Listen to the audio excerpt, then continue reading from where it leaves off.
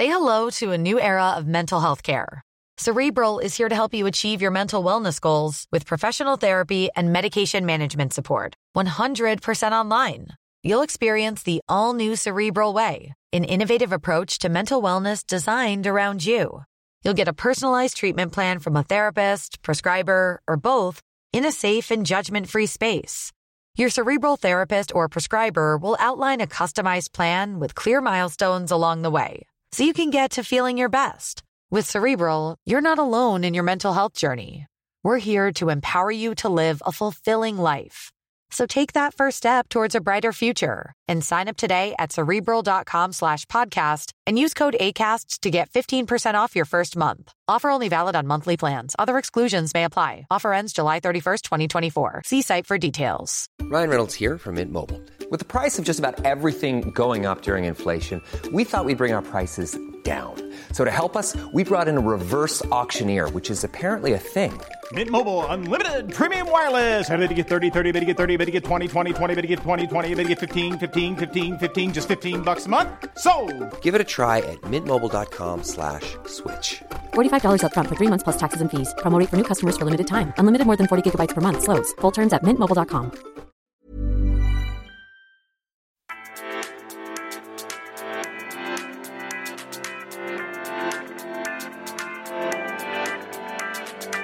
Välkommen till detta avsnitt av podcasten Att studera med mig, Fabian Molander och Alexander Rönndahl. Programmet där du kommer ägna en stor del, kanske större del än vanliga utbildningar, framför skärmen. I skapande processer av appar, hemsidor, och om du är tillräckligt duktig får du kanske till och med vara med i VM i programmering. Idag har vi kanske, som ni redan förstått, pratat med någon som läser datateknik. Nämligen Viktor Sällstedt på Kungliga Tekniska högskolan i Stockholm. Han pratar om livet på skolan, hur komplicerad just han tycker att utbildningen är, och kan man bli anställd på ett företag genom att hacka sig in på deras hemsida. Häng med så ska du få svar på de flesta frågorna du kan tänkas ha om just den utbildning.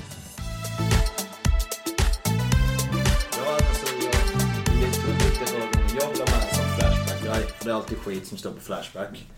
Det är som ett jättestort forum. Så där finns det ett citat därifrån där det står: när det är VM i programmering bland alla universitet så är det alltid KTH som representerar Sverige. Och vi brukar slå MIT, Stanford, Harvard och Princeton och så vidare. Är det något som du är insatt i? Så är det tävlingsprogrammering? Ja. Ja. Absolut. Jag kommer från bakgrund av tävlingsprogrammering. Så att, det är det perspektivet. Jag vet inte riktigt om jag skulle äta gift på att det är att vi alltid slår och så vidare. Men vi har väldigt mycket bra folk och väldigt mycket bra tävlingsprogrammerare som kommer vidare till både så här liksom, Europanivå och internationell nivå. Så det är, jag skulle säga att jag vet inte om just det citatet är sant, men vi brukar få säga jävligt bra. Hur fungerar det, alltså VM i programmering? Alltså det... för det första så är det så att de har uttagningar här på campus där man sitter och tävlar tillsammans om 3 och 3. Sen så är det så att då så tas man ut till det som är Europa-nivå och tävling där. Och man löser olika typer av problem med programmering och så har man oftast automatisk rättning. Sen så därifrån så tas det då såklart ut vidare och sen så har man då på högsta nivån den internationella tävlingen. Om du skulle förklara för en vanlig arbetare som mig hur tävlingsprogrammering fungerar, så är det liksom, är det som ett spel, alltså lite svårt för mig att greppa ungefär hur det fungerar. Det varierar. Det vanligaste är att man har ett väldigt tydligt problem som man ska lösa. Att man till exempel har att man ska ta och välja ut den bästa lösningen ur ett väldigt stort antal lösningar. Eller att lösa och beräkna någonting så fort som möjligt. Det är oftast väldigt komplexa problem som kräver komplexa strukturer. Oftast att man har någon form av verklighet som man vill modellera. Till exempel att man vill ta och modellera hur lång tid det tar för ett område att översvämmas. Brukar vara en så här rolig typ av problem. Man har oftast någon lite rolig twist. Eller att man ska räkna på spelteori. Och då är det oftast mer typ tic-tac-toe än Dota så att säga. Men då skriver man alltså algoritmer som man tar in data på något specifierat format. Och sen så tar man och skickar in det här, så rättas det automatiskt. Och så får du poäng baserat på någon form av domarlösning. Där de har tänkt ut vad som är en bra och en dålig lösning. Oftast så är det optimala lösningar som man är ute efter. Det vill säga att det finns ingen gradient, det finns liksom ingen skala, utan det är antingen rätt eller fel. Men det var ganska länge sedan som jag gjorde det här, så att de kan ha kommit på ett nytt sätt att göra det här också. Bara. Du sa att du kom in på den banan. Hur kom du in i den banan? Precis, på min gymnasieskola så var det så att det var väldigt mycket folk som var intresserade av just programmering och tävlingsprogrammering från typ matematik och det perspektivet. Men sen så var det också det här att vi hade andra människor som hade varit med i de här tävlingarna och började träna oss, så att säga. För att de anordnade då på gymnasienivå och Sverigenivå liksom, SM. För att det fanns motsvarande på gymnasienivå, VM och så vidare. Det var så som jag egentligen fick upp intresse för programmering. Att jag hade egentligen inte programmerat så mycket, utan jag hade hållit på med matte och grejer. Och därifrån så blev det då en självklarhet att läsa datateknik. Eller hur gick du vidare från den banan? Det blev lite så att jag tyckte att det var väldigt, väldigt roligt att hålla på med programmering. Och framförallt den delen utav programmering som är matte fastnade jag väldigt mycket för. Så därför, ja, det var ganska självklart för mig att välja datateknik. Hur ser en helt vanlig dag eller vecka ut här på KTH inom datateknik? Jag skulle säga att det är oftast 2-3 föreläsningar per vecka. Det är oftast så här liksom på sin höjd 1-2 per dag, men för det mesta när man börjar komma upp så är det 2-3. Det är väldigt, väldigt mycket egen tid att plugga och studera. Men de flesta kurserna har också någon form av övningar som man kan gå till. KTH förväntar sig att man pluggar ungefär 40 timmar per vecka. Och det är de oftast väldigt tydliga med på all information som de går ut med. Men det är oftast mer tanke att man självstudier, att man pluggar själv. Jämfört med andra då. Räcker de 40 timmarna i veckan eller kan det bli mer? Jag skulle säga att de här 40 timmarna, om man lägger ner dem, räcker absolut. Generellt sett så är KTH väldigt bra på att bedöma hur mycket energi och tid som behöver läggas ner. För att de ägnar väldigt mycket tid åt att utvärdera efter kursen är klar. Om hur det har gått och vad som var bra och dåligt.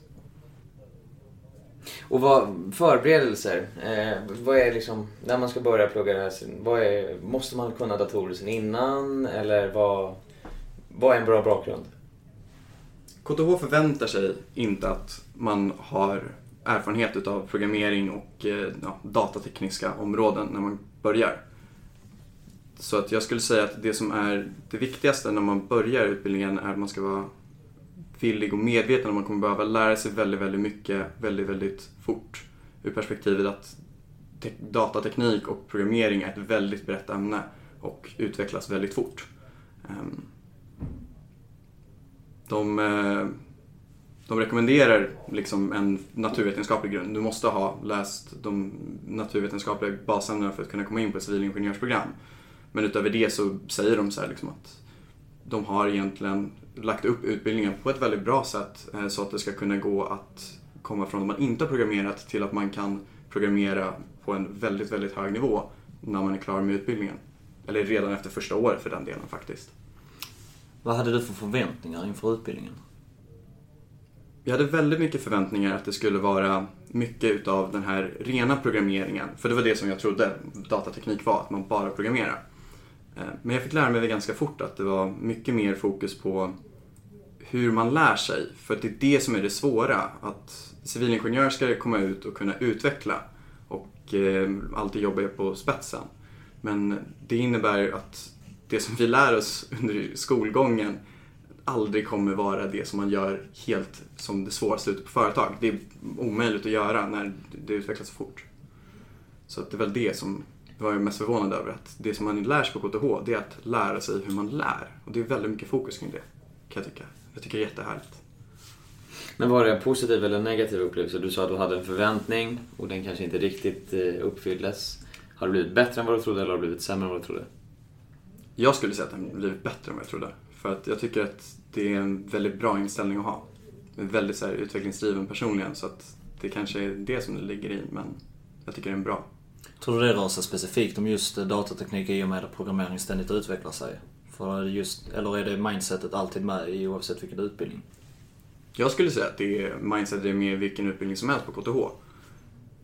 Men det är extra viktigt på datateknik. Vad har folk för mål med sina studier? Vad vill folk jobba med? Vad är den ideella yrkesplatsen? Precis, det är ju nästan omöjligt att säga för att det är jättestor spridning. Jag skulle säga att det är ganska många som funderar kring att just göra någonting eget. Antingen göra egna mindre projekt eller egna startups. Men annars är det så att de flesta går ut och jobbar och det finns nästan någonting Det finns något intressant att göra på alla företag runt om i hela Stockholm i alla fall. För när man läser om det så här, man har ju kanske bilden av att det är appar och programmering, men man läser också att man kan leda företag, driva ett projekt. Vad läser ni för kurser och hur förbereder ni på exempelvis om läser ni management och liknande kurser? Vi läser en kurs i organisationsteori. Vi läser inte så mycket kurser i management direkt, utan vi fokuserar mer på det datatekniska och hur man jobbar i projekt inom datateknik och utveckling på det sättet. Vad har den största utmaningen varit hittills för dig? Vad känner du är det någon specifik kurs som har varit väldigt tuff och hur tog du dig igenom det?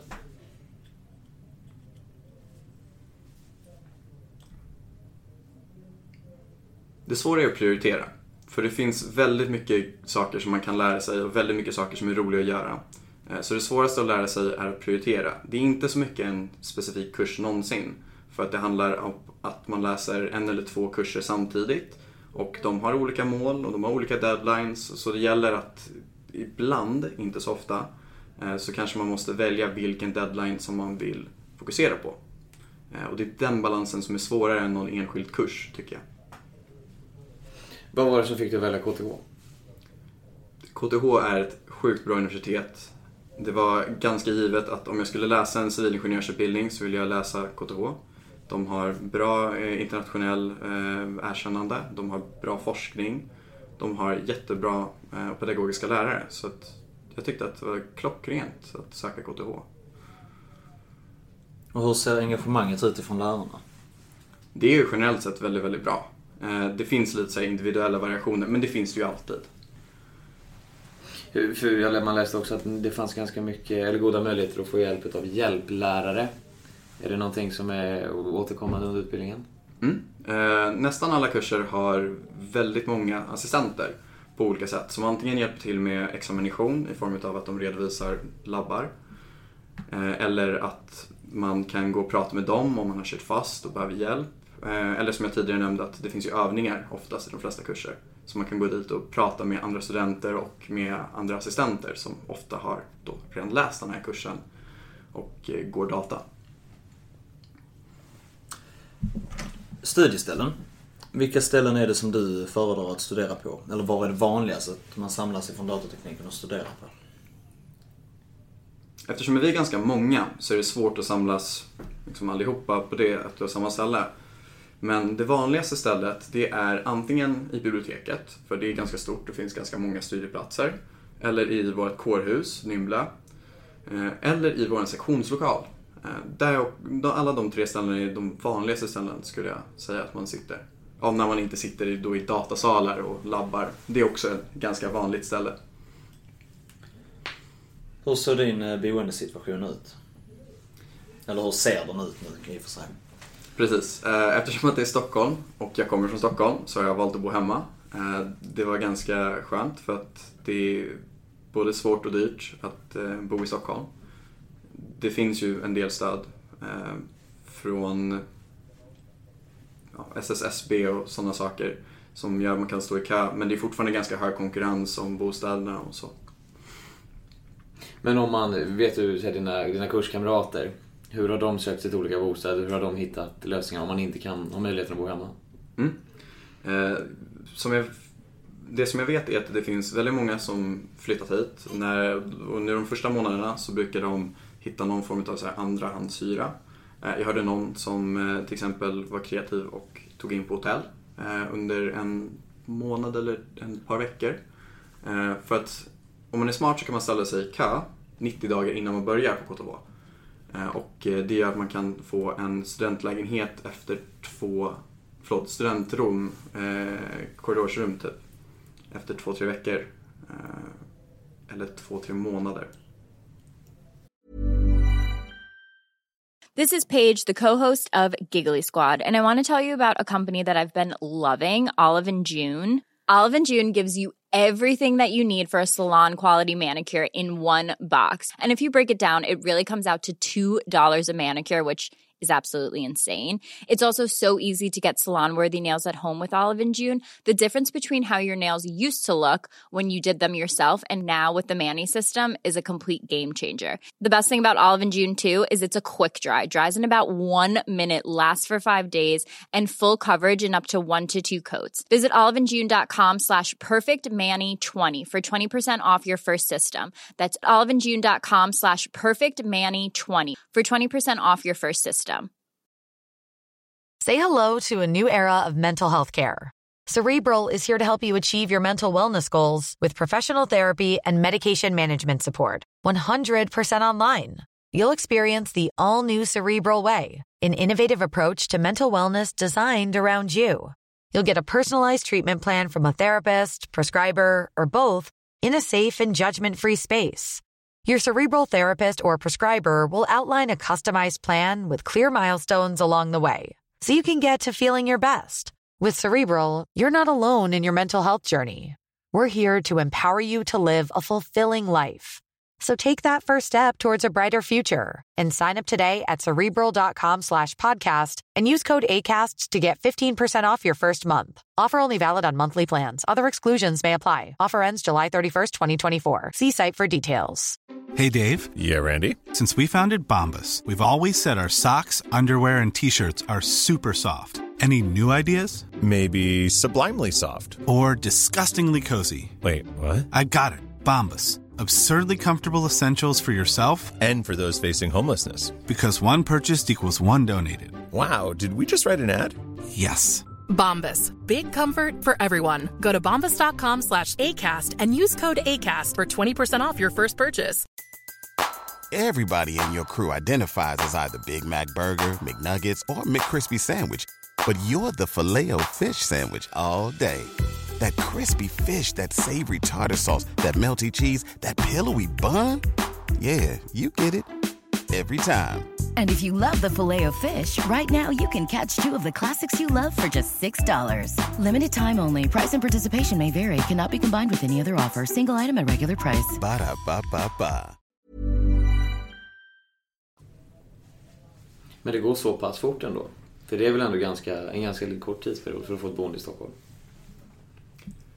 Ja, men då är det ju korridorsrummen, och korridorsrummen är ju ändå på 10 kvadrat. Så att de flesta flyttar därifrån så fort som de har lite fler ködagar efter 2-3 år eller någonting. Kostnaderna för utbildningen, hur ser de ut? För när jag bara tänker på det, datateknik, då kanske det känns logiskt att man har en rätt bra data. Eller? Jag förstår hur du tänker, och jag tänker också så. Så jag har köpt en bra dator för jag tyckte det var värt. Men det finns väldigt mycket datasalar på KTH, och de har nästan alla, om inte exakt alla, förutsättningar som man behöver för att klara alla kurser. Det enda som är lite begränsande är ju att ibland så bokas det in labbredovisningstillfällen där, så att de inte alltid är tillgängliga, och du kanske måste gå runt och leta i 2-3 olika datasalar. Men den stora kostnaden, det är väl om man vill köpa en egen dator. Hur ser kostnaden ut för böcker och sånt? Jag menar, köper ni mycket böcker fortfarande, eller kan ni ha det mesta på datorn, att det är programmering och annat, så att ni inte behöver fysisk litteratur? Alla kurser har någon form av kursbok och kurslitteratur som de hänvisar till. De flesta av de här är väldigt bra att ha och används mycket i kurserna. Det går att klara sig utan att köpa böcker om man är lite kreativ. Men det är väl värt att köpa böckerna, en del av dem i alla fall. Och då förlåt, det är en svår fråga för att det är mycket så här med att det finns litteratur att hitta online, men mycket av kurserna innehåller böcker som inte är det som skulle vara så här klassisk programmering och så enkelt att hitta. Bara om man letar efter information som man brukar kunna tänka sig göra när man programmerar, efter bara söka. Ja. I och med att det är en ständigt utvecklande kurs, är det då ofta ett problem för liksom kurslitteratur? Det är inte så att det, alltså så, har du tryckt en bok så är det en tryckt bok. Är det ett problem som uppstår att i och med att det blir liksom väldigt stort fokus på att ni ska lära er att lära er? Är det då ett problem som dyker upp med att kurslitteratur kan vara utdaterad? Kurslitteraturen är ju inte utdaterad för kurserna, och det är det som är bra. De uppdaterar ju kurslitteraturen varje år. Oftast är det samma bok under flera år. Den kan bli utdaterad jämfört med det som är ute liksom så här cutting edge så att säga. Men för det mesta så är det ju så att det är ju grunder som vi i ganska stor utsträckning lär oss och en väldigt så här bra bas. Och för den typen av syfte så funkar det väldigt bra. Då blir ju inte kursböckerna utdaterade. Nej, exakt. Var du personligen i behovet av extrajobb nu när du studerar här? Och är det i sådana fall någonting som man kan få hjälp med utav skolorna eller föreningarna och liknande? Jag personligen har inte varit i behov av extrajobb. Jag har valt att göra det ändå för att det är ganska intressant att göra. Det finns en hel del möjligheter som jag nämnde tidigare med att man kan vara assistent i kurser. Då är det oftast andra datateknikstudenter, så att om man gör bra ifrån sig en kurs eller om man är intresserad av en kurs kan man oftast kontakta kursledaren och säga att jag skulle vara intresserad av att vara assistent i den här kursen. Och då får man lite extra betalt. Jag tror att det kan vara... Ja, det är i alla fall liksom så att det är märkbart. Och man får dessutom möjlighet att lära sig ännu mer om den här kursen. Det finns inget så här explicit som KTH själva säger för att hjälpa med folk att hitta extrajobb. Och det finns arbetsmarknadsdagar som man kan gå runt och kolla på. Men utöver det så finns det inte något tydligt stöd för att hitta. Vad är en typisk praktikplats utanför själva skolan då? Och vilka arbetsgivare är som skulle kunna vara vilka arbetsgivare som söker sig till er?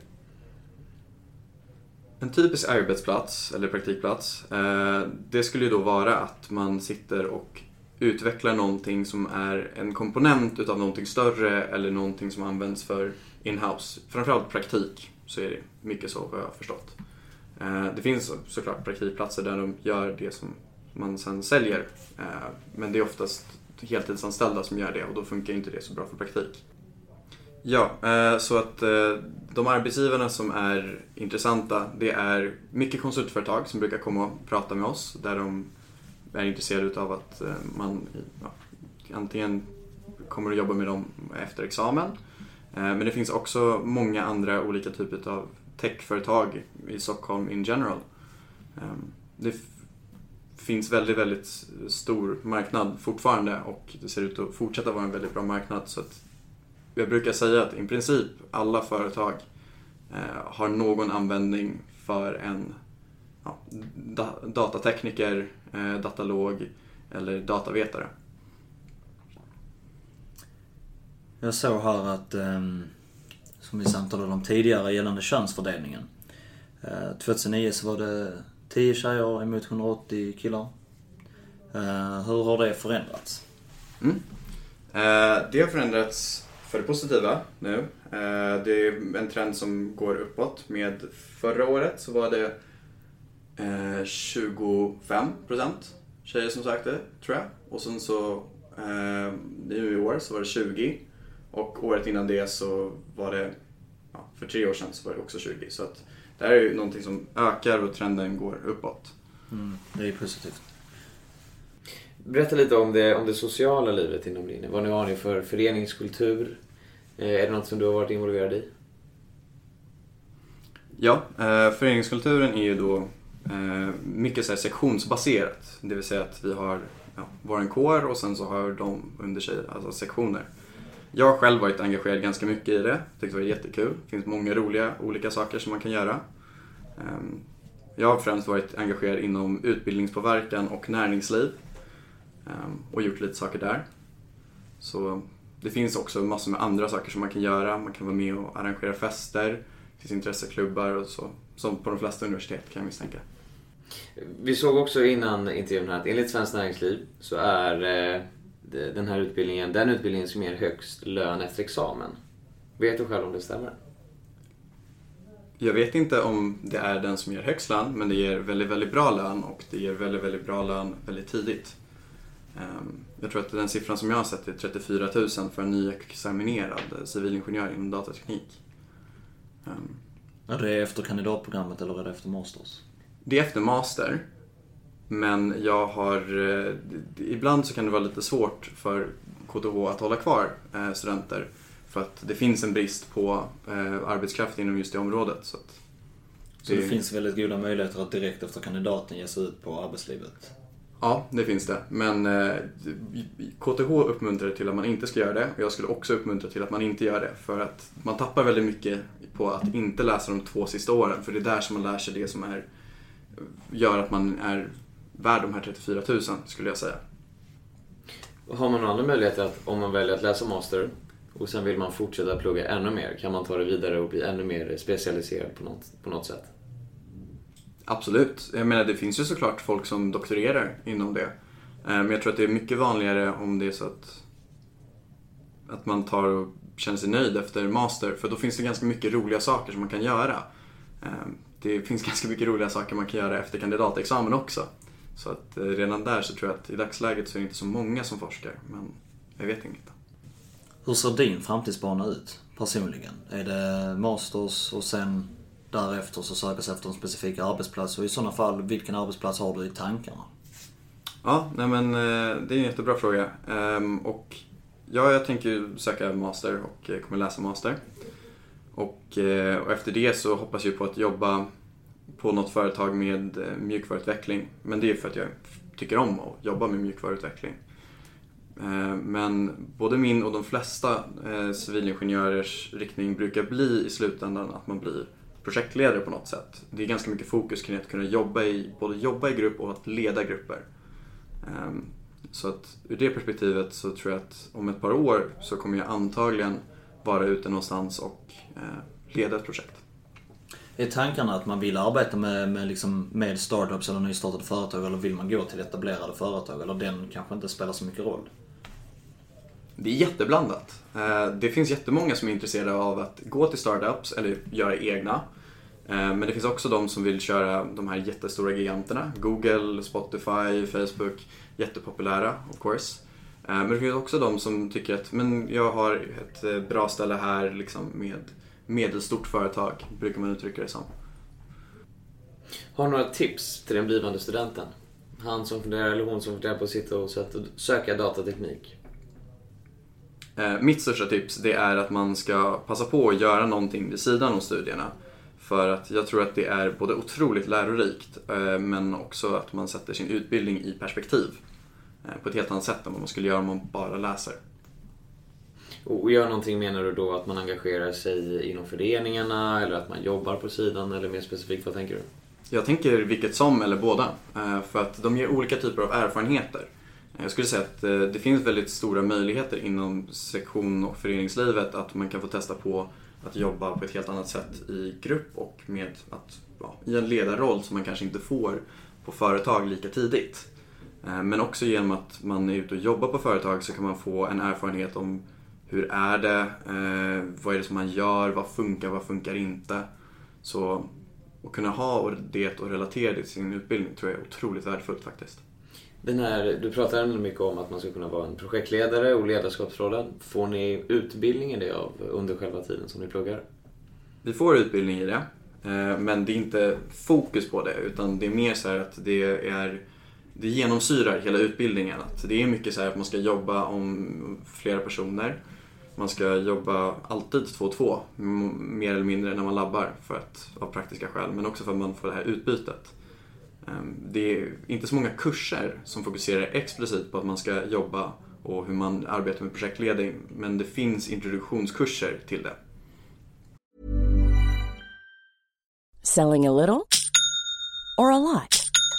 Shopify helps you do your thing however you cha-ching. Shopify is the global commerce platform that helps you sell at every stage of your business. From the launch your online shop stage to the first real-life store stage, all the way to the did we just hit a million orders stage. Shopify is there to help you grow. Shopify helps you turn browsers into buyers with the internet's best converting checkout. 36% better on average compared to other leading commerce platforms. Because businesses that grow, grow with Shopify. Get a $1 per month trial period at shopify.com/work. Shopify.com/work. Har du personligen någon kurs som du tyckte var extra rolig? Ja, jag läste alldeles nyligen en jättehäftig kurs som hette etisk hacking. Där vi fick ta och testa att hur det är för säkerhetstestare som är ute och jobbar. Det vill säga att vi fick ta och testa ta oss in på ett nätverk som var upplagt i molnet så att säga. Så då fick vi testa och ta oss in genom hål, extrahera data och ta över deras system.